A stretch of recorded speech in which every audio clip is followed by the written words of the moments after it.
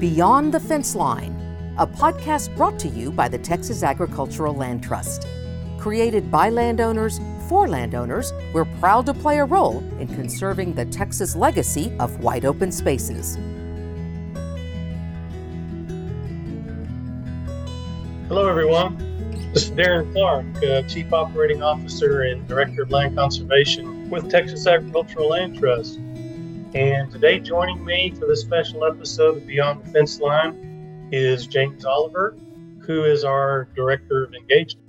Thank you, Darren. It's been a while since we've been able to hop on the podcast together. I'm excited to get to answer some of our most asked questions and debunk some of the myths surrounding conservation easements. But before we get started, let's give our listeners an idea of what our roles with TALT encompass.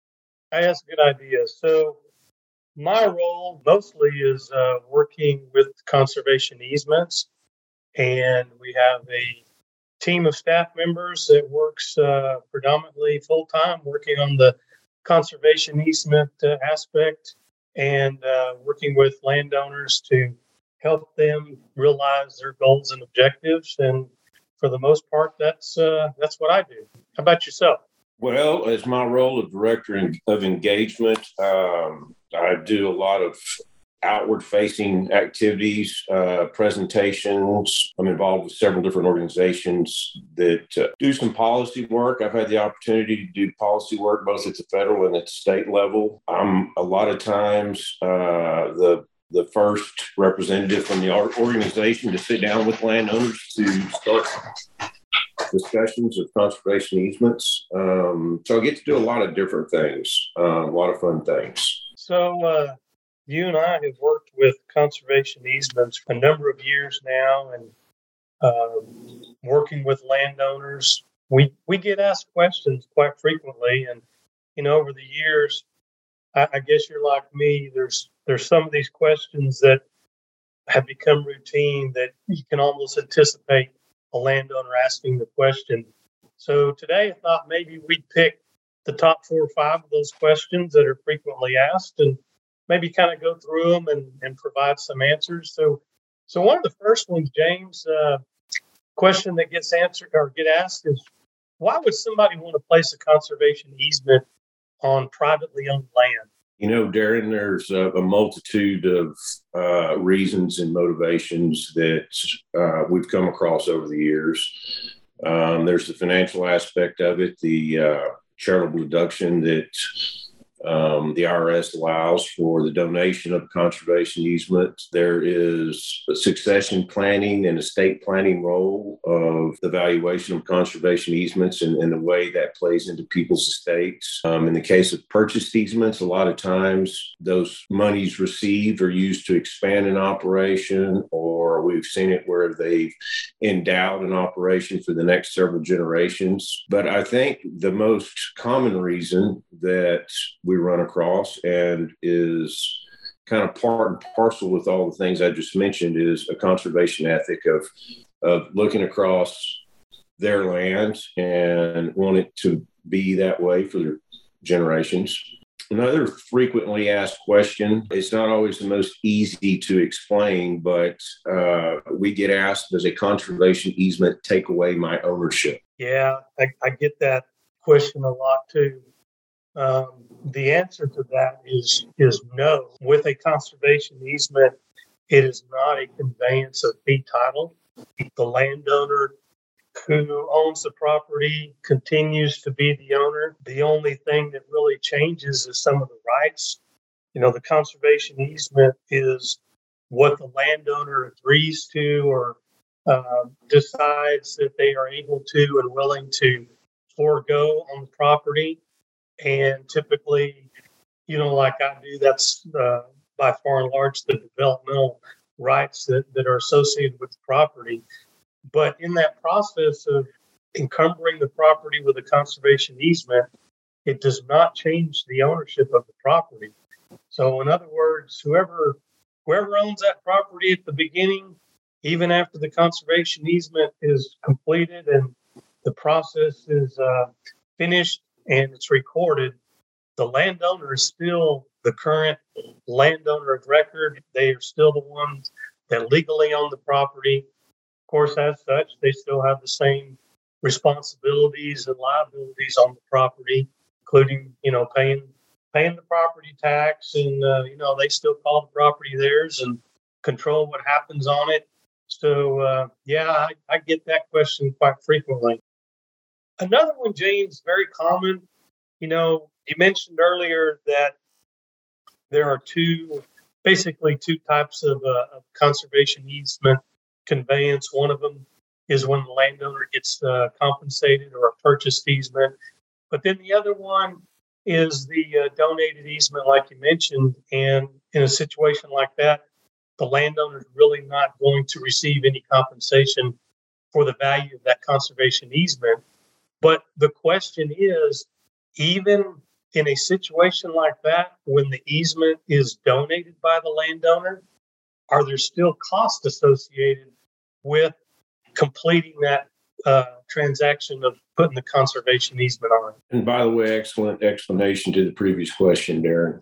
Even with a donated easement, the IRS guidelines would require certain transactions around a donated easement. And this is a real estate transaction, much like buying or selling a property. It's very, very similar in the way that it's documented.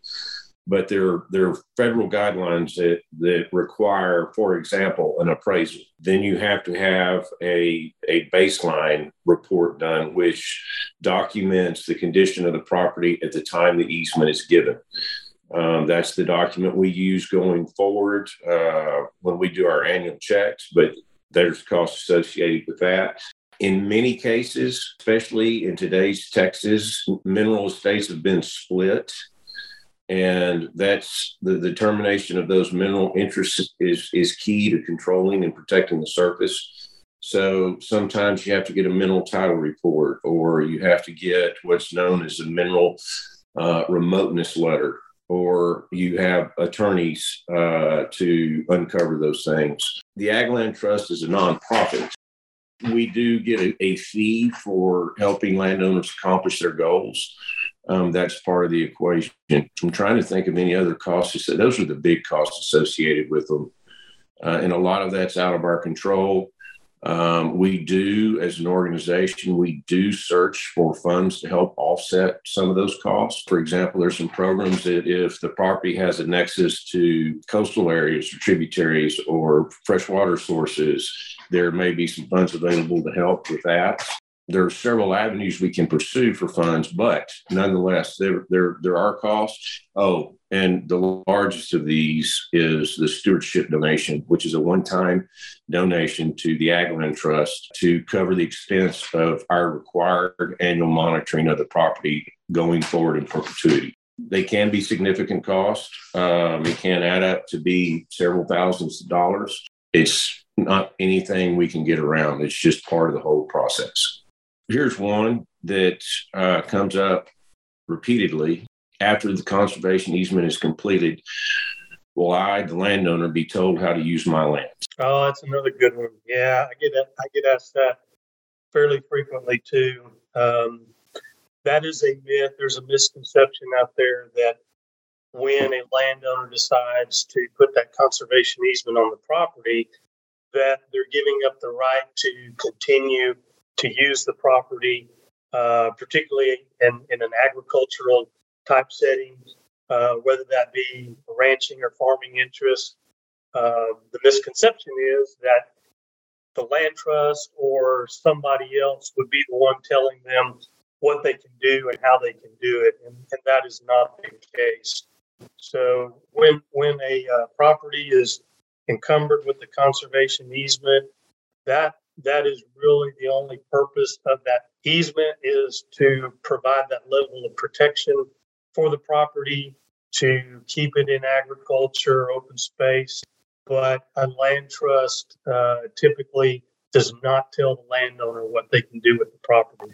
Likewise, during the annual monitoring visit, when TALT staff meets with the landowner, they're not there to tell the landowner, hey, you've been farming wrong, or you need to adjust your livestock numbers or anything like that.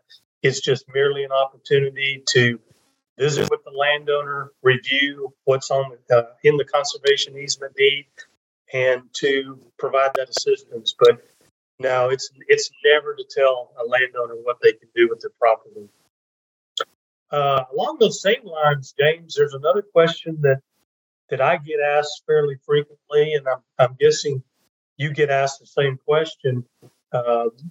Landowners want to know that if they get a conservation easement on their property, does that prevent any future condemnation or any eminent domain? No, we do hear that one a lot too. And especially as our state is growing and developing at a rapid pace, that issue comes to the forefront more often. Unfortunately, at this time, there is nothing in law that protects conservation easements any differently than lands without conservation easement. The majority of big projects have been very careful about skirting the boundaries of conservation easements. They've gone along the edges. They've tried to route them such that they don't go through them. To their credit, to those authorities or those companies with eminent domain authority. And the only fix to that is legislatively here in the States, and that's probably going to be a pretty tough lift for a while. But unfortunately, no, it does not. A conservation easement does not protect your property from condemnation or eminent domain. Well, James, I know you and I could probably spend an hour or even longer going over all the questions that we get asked around conservation easements. But I felt like today, if we just pick these 5 or so, just be a great opportunity to share that with our listeners. Incidentally, so, is there some additional information on conservation easements that's available for the folks out there?